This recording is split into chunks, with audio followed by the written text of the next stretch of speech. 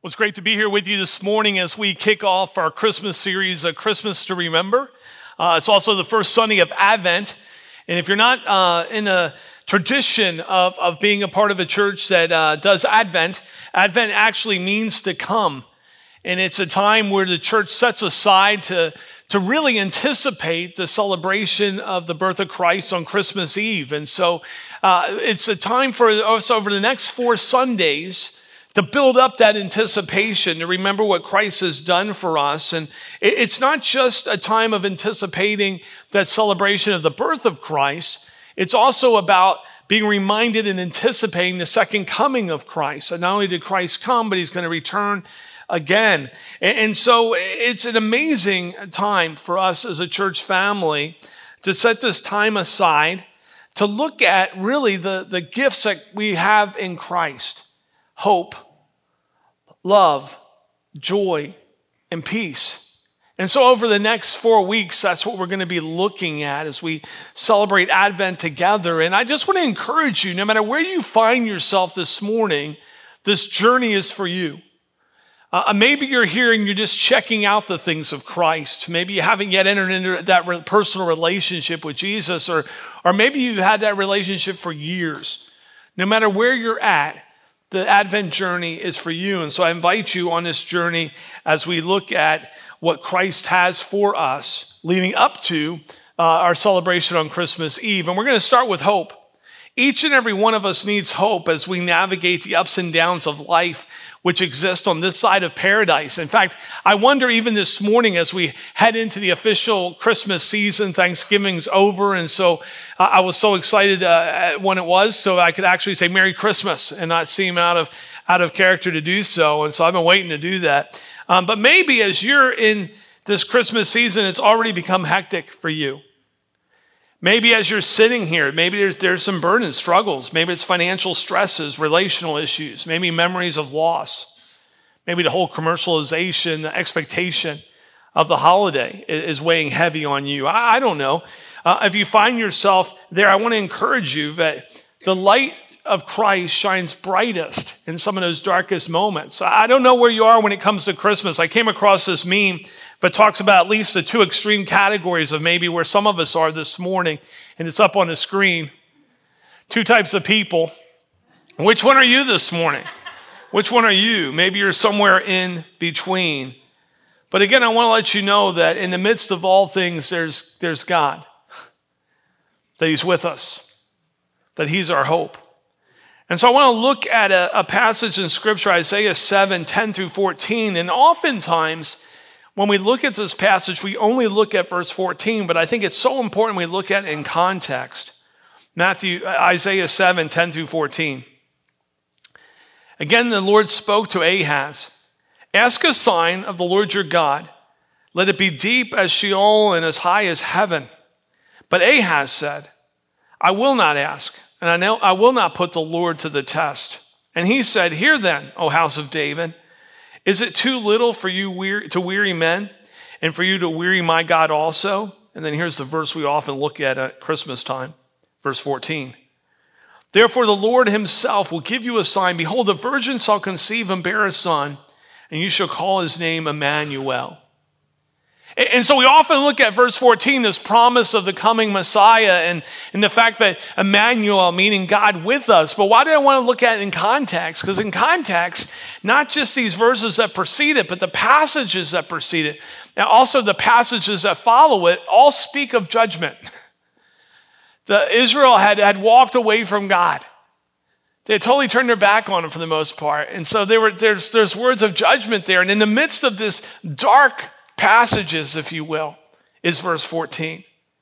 That God is with us. And I was thinking about that because that's really what most of us understand in life. But life can be difficult at times, but unless we understand that God's hope can shine not only in the bright and in the darkness, but is actually the brightest in the darkness, then we can sometimes allow our faith to sort of become fragile.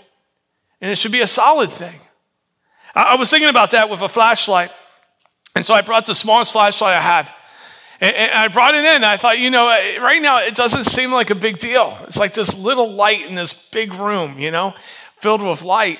Yet if the lights went out, and I'm not going to ask him to do that, but if the lights totally went out, this little modern marvel would be useful.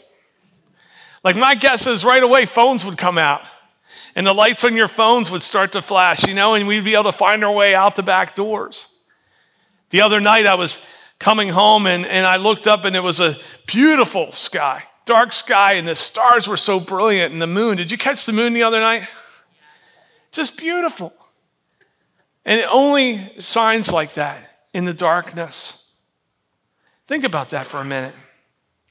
See, I found that for many people, they seek solace this time of year by sort of distracting themselves from the darkness around them. And the truth is this, is that when we face the darkness, that we really, it's then that we need to look to the hope of Christ. In fact, to embrace the hope of Christ, I think we first must acknowledge the darkness. We've got to acknowledge the darkness around us. And as we take this Advent journey toward the Christmas season, through the Christmas season, let's be honest about the darkness we may find ourselves in.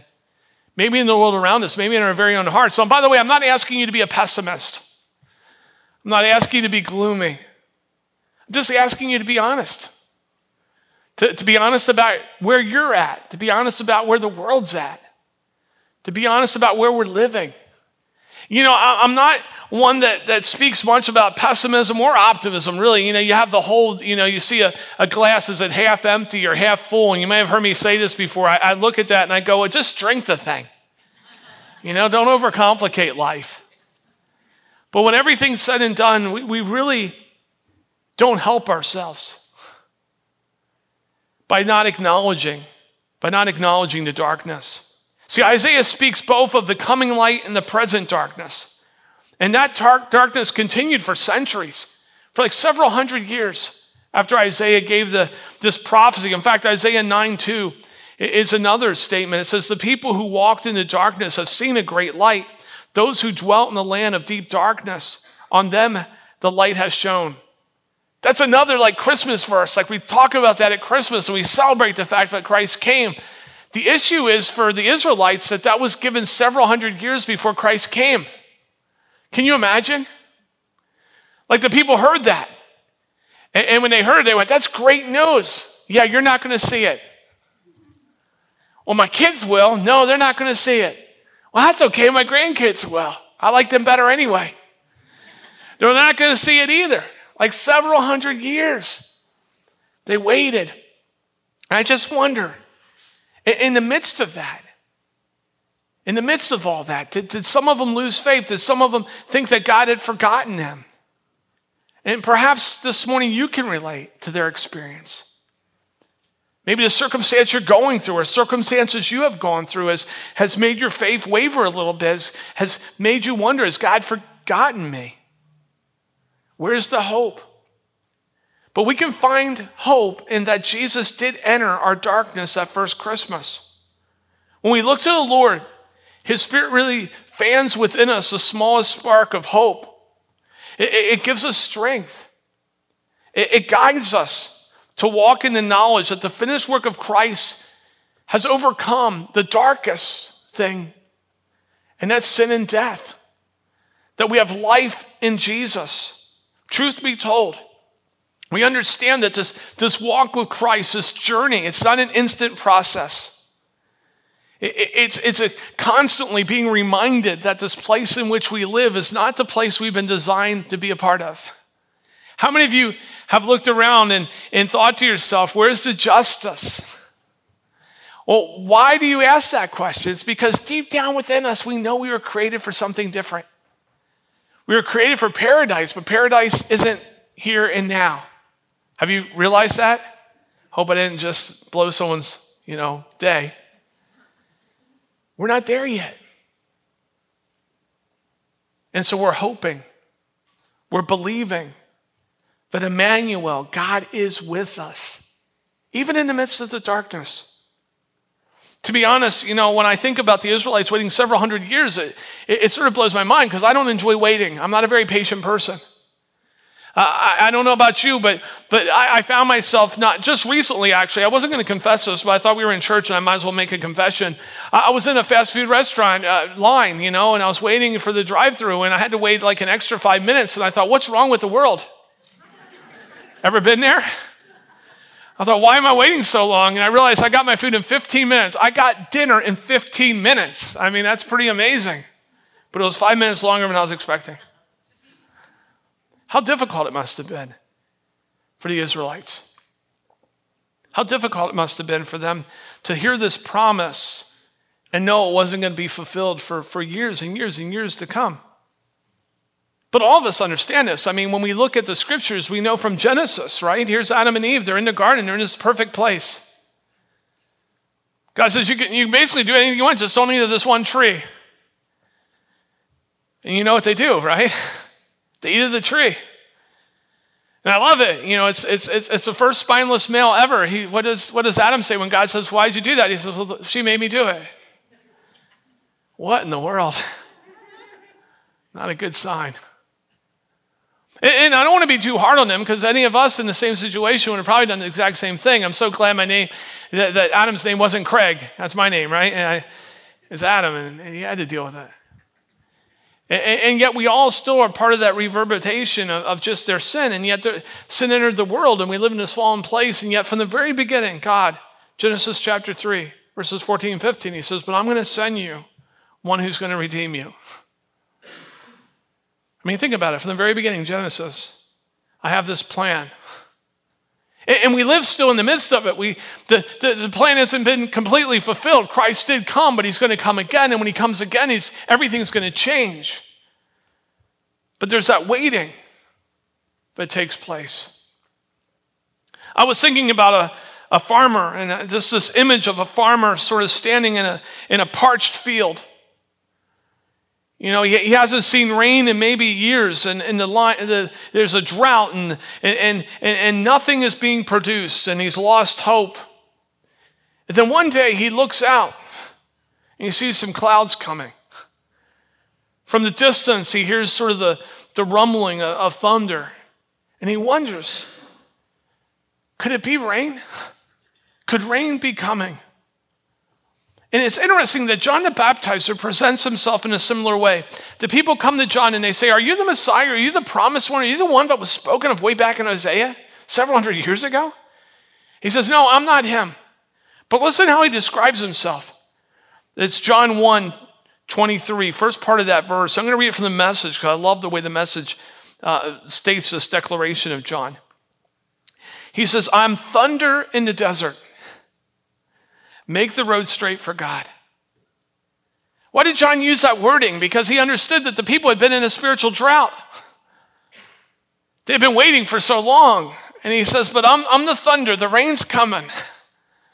That you've been in this spiritual drought, but there's one who's going to come, and he's going to give you everything you need. He's going to quench your thirst. Remember, Jesus said that if any of you are thirsty, come drink of my well, he says, and you'll never thirst again. That's the one who's coming, John says. The long-awaited one. And I think about that. Here we are in Advent. It's a time of waiting. It's a time of waiting in anticipation of the celebration of Christ's birth. When we all gather here on Christmas Eve, it's a time of understanding our waiting until Christ returns. I don't know what it is, but the older I get, the more I go, Jesus, you can come back today if you want. Maybe you've been there. Maybe you are. The waiting of Advent reminds us that where we're to set our hope. But our hope isn't found in others, even though they may love us. It's not found in governments. It's not found in these things. It's not found in anything but Jesus. Advent allows for us to focus on that distant thunder, so to speak, the promise of fulfilled hope in Jesus Christ that begins when we say yes to him today and is totally fulfilled when he returns and we see him face to face and his work is complete in us. See, if we're going to embrace the hope of Christ, then we must first acknowledge the darkness. But the second thing is we really need to embrace the wait. Embrace the wait. As we wait in anticipation of the celebration of Christ's birth, of his coming, when Christ returns, what profound hope we can have in that. I love the insight John gives us. John's given us revelation from God. It's one revelation, given us revelation from God. He gets a picture into our future, those of us who are in Christ. I mean, think about it. You want to know what your future is? Read Revelation. And John gives us this beautiful picture, Revelation 7:9. He says, after this I looked, and behold, a great multitude that no one could number, from every nation, from all tribes and peoples and languages, standing before the throne and before the Lamb, clothed in white robes, with palm branches in their hands. Then we drop down to verses 16 and 17. They shall no longer hunger, neither thirst anymore. The sun shall not strike them, nor any scorched heat. For the Lamb in the midst of the throne will be their shepherd, and he will guide them to the spring of living water, and God will wipe away every tear from their eyes. How many think that sounds pretty good? This is where we're heading in Jesus. This is the hope we have in him. We currently live in the here and now, waiting for what is to come. What are we to do? We're to wait. We're to wait with hope. We're to wait believing. In fact, in a genuine sense, it's hope that fuels our faith. Our hope pushes us forward in the knowledge that of all that God has for us. The Hebrews writer gives us this insight, Hebrews 11:1. It says, now faith is the assurance of things hoped for, the conviction of things yet to come. Think about it. We have the opportunity this Advent season to allow it to serve to remind us, to build up our confidence in all that Jesus has for us. To believe that no matter what circumstances we go through, no matter how long we need to wait, that Jesus is going to return and that God will be true to his promises. I wonder, maybe you're sitting here this morning and you've been waiting for the fulfillment of a promise in your life. Maybe you're tempted even to give up. I want to encourage you, wait. Waiting is often seen as a passive thing, but it's really quite active. Waiting is being present in the moment. It's being aware of God's presence. We don't stop living. We don't stop journeying. It's not easy. It takes strength. It takes courage. In fact, the psalmist writes in Psalm 31:24, it says, be strong and let your heart take courage for all of you who wait upon the Lord. It takes his way. It takes his strength, his courage. Maybe this morning you just reach out to God. You're honest with him and say, Lord, I need you. I don't have the strength. I don't feel all that courageous. But I know that in Christ I'm a warrior. I know in Christ I'm a warrior. I saw this statement the other day, and I don't know why. It's just been something that I just have thought about over and over again after reading it. It said, the devil whispered in a man's ear, you're not strong enough for the storm. And the warrior looked back at the devil and said, I am the storm. Greater is he who is in me than he who is in the world. Do we believe that? Scripture says that if you're in Christ, you're more than a conqueror. Do you believe that? Our self-talk, that sounds like I'm being a motivational speaker. Our faith talk, let's say it that way, can change the way we journey every day. It can build our hope. It can fill us with the strength and courage to face all circumstances. So we acknowledge the darkness. And again, I'm not saying be gloomy. We just sit back and acknowledge that there's darkness around us. And yet there's hope in Jesus Christ. We embrace the wait. None of us like to wait, but we embrace it. We journey with Christ in the midst of where we are and where we're heading. And after reading what John wrote, this revelation, where we're heading is not a bad place if you're in Christ. Amen?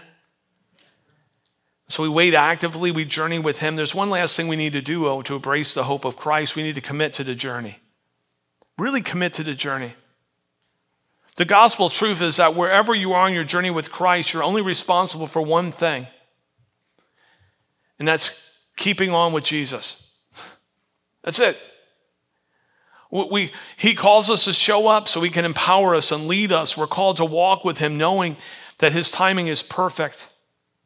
As we enter this Advent season, it's much more than something to check off a to-do list. It's to be truly honest with God in our journey. And wherever you find yourself this morning, to be totally honest with him. Maybe you're sitting here and again, your faith has been rattled a little bit. Your hope has been maybe diminished a little bit. And I want to encourage you that the scripture tells us that God is unshakable. And so when we're shaken, what better place to do or to go to than God, who's unshakable, right? And be honest with him. Not put on the church face, is what I like to call it. The church face, when someone says, how you doing? You say, I'm doing great. And inside you're going, this has been the worst week of my life. I'm not saying we need to be that person people run away from because everything's always bad, If you don't know that, okay. I'm not saying that, but if we're not honest with one another, how do we pray for each other? How do we encourage each other? How are we there for each other? But let me take it even deeper. If we're not honest with God, if we're not honest with him, how do we receive the strength and the courage and the power? How do we live like a conqueror? More than a conqueror. How do we live like the warrior that God has called us to be and has equipped us to be? Even in the midst of darkness. But when we come to him with honesty, when we come to him in this Advent with this hope to remember and acknowledge the darkness, understanding that we do live in a fallen world. This world is not perfect. It is not paradise. You don't need me to tell you that. When we come to him honest about who we are and what we're dealing with and what we're wrestling with and our failures and our hopes and dreams, his hope fills us. When we embrace the weight, when we understand what we currently are living in the here and now, but we're waiting on the promises of God to be fulfilled. We're waiting on the Lord's return when he'll complete the work within us, that our life in Christ starts the moment we say yes to Jesus, but it continues and it's not completed until he returns and we see him face to face, and then we spend eternity with him. But we embrace that weight. We commit to the journey. This life we live isn't always easy. In fact, oftentimes it's not. But let me tell you something. We don't need to make it harder than it needs to be. And I don't know about you, but I'm really good at making life harder than it needs to be. All we need to do is stick with Jesus. That's the part he asks us to do. He does all the heavy lifting when we stick with him. He leads us. He guides us. He's our Savior and our Lord. And as we enter into this Advent, we really understand that when we boil all of life down, all we're called to do is know him and make him known. That God desires to fill our hearts with hope for the ultimate healing and eternal life in his Son, Jesus Christ. As this life begins when we receive Jesus, extends into the unforeseen future. And that's the hope to remember. The hope to remember, it's the hope that fuels us, not just in Advent, but throughout the year, throughout our lives. And so I ask you this morning, where are you with Jesus? I ask you to be honest with yourself. Where are you with him? Have you received him as Lord and Savior? And if not, why not this morning? Whether you're here on this campus, watching online, in the quietness of your heart, why not enter into that relationship with him that you've been created to have? And maybe you've been a believer, as I like to say, days, months, years, you've been following Jesus.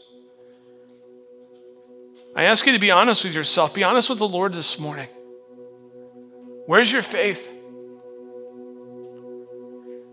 Where's your hope? Are you feeling quite shaken? Go to the one who's unshakable.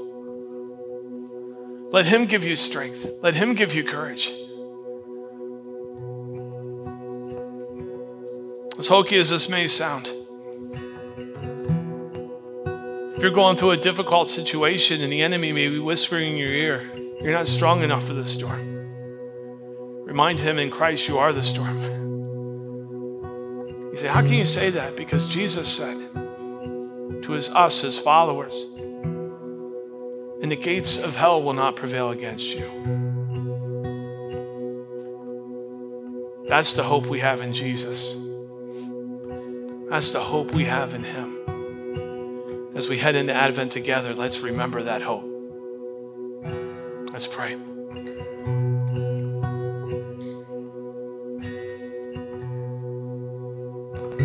Lord Jesus, thank you so much for entering into the darkness for each and every one of us.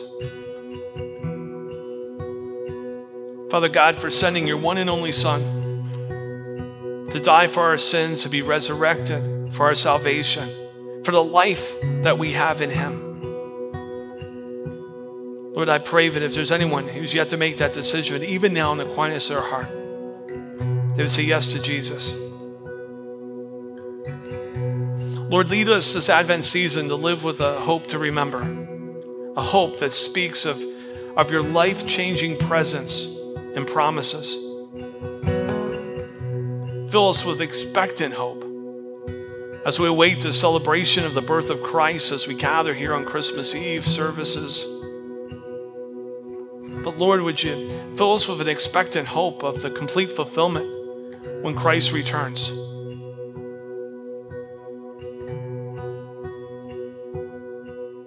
God, we understand for life to work the way that you created it to work, we need you. But it's not on our own strength we stand, it's on yours. It's not by some courage that we manufacture, it's the courage you give us. It allows us, Lord, to live in hope, to be a reflection of that hope. And Lord, I pray you would do just that as you've allowed us to gather here this morning and put your glory on display, to celebrate the hope that we have in you. That Lord, as we leave this place, as we scatter throughout this region, that we would share that hope with others.